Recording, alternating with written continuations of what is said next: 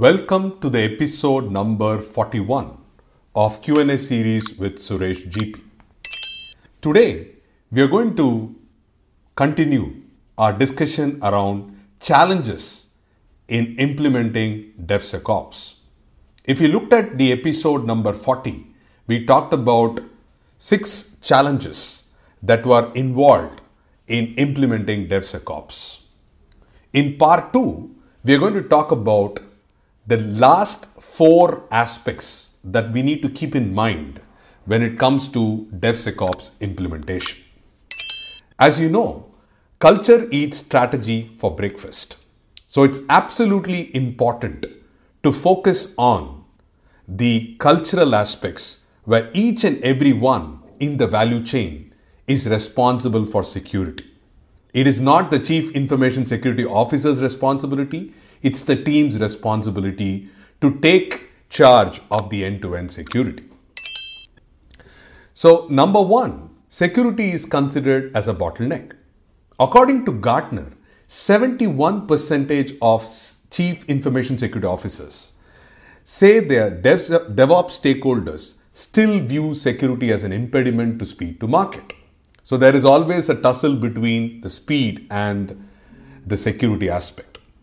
A common myth or perception among the dev and DevOps teams is that the security slows down the process. So hence, it is perceived as a bottleneck. And that cultural shift is so important to be addressed if we need to go ahead in the journey of DevSecOps. Number 2, lack of resources and knowledge gap. As I go around the world coaching and consulting organizations to build DevSecOps as a capability, I find that at least 70% of organizations lack adequate working knowledge of DevSecOps practices. They have limited staff, tools, and budget allocations, and that becomes a huge knowledge gap. Developers lack security and compliance expertise, which is one of the most common DevSecOps challenges. Similarly, security and operations teams are not familiar with both infrastructure and software development environments. The knowledge gap and common platform to share knowledge are barriers to DevSecOps implementation. Number 3, friction among cross-functional teams. Developers aren't usually security experts and predominantly focus on the core development part of faster deployment in tight delivery timelines. Security teams, however, are primarily concerned to ensure that the environment as well as the code is safe.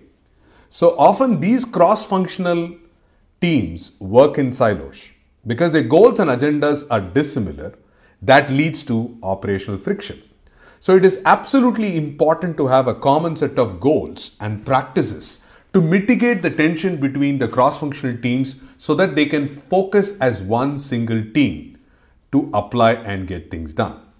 The final one is roles and responsibility alignment. It is challenging to align roles and responsibilities as the DevOps environment is pretty dynamic. The teams are constantly changing in terms of squads and pods and tribes.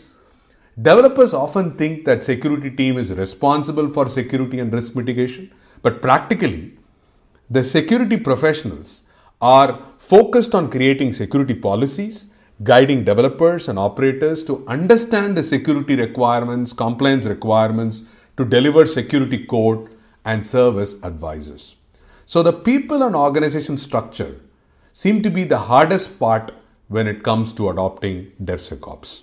I hope that these 4 key aspects that affects DevSecOps as a challenge would be taken into consideration in your respective organizations while implementing DevOps.